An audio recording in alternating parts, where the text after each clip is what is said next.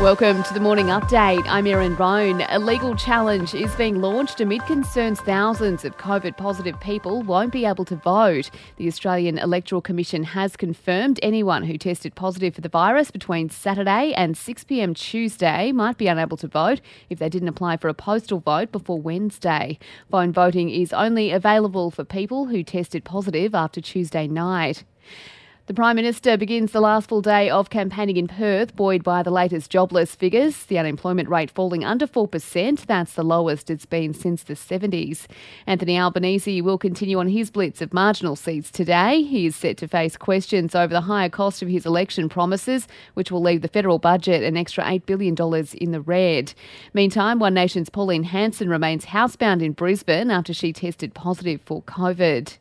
Overseas, NATO Secretary-General says he's confident Finland and Sweden will be welcomed to the alliance despite Turkey's objections. Jens Stoltenberg says they're addressing Turkey's concerns. When an important ally as Turkey raises security concerns, raises issues, then of course the only way to deal with that is to sit down and find ways to find a common ground and an agreement on how to move forward. Motorists are being urged to take extra care as thousands of children take part in National Walk Safely to School Day. National Walk Safely to School Day has many messages. Better health, cleaner air, less traffic, improved public transport and, of course, teaching kids better road safety. That's Harold Scrooby from the Pedestrian Council there. And two people shared in last night's $80 million Powerball jackpot, but their identities remain a mystery. One ticket was purchased in the Sydney suburb of Fairfield, the other in Victoria. Locals are being urged to check their numbers. In sport, Aussie Olympian Zach Stubblety-Cook is going from strength to strength, setting a new breaststroke world record at the National Swimming Champs in Adelaide.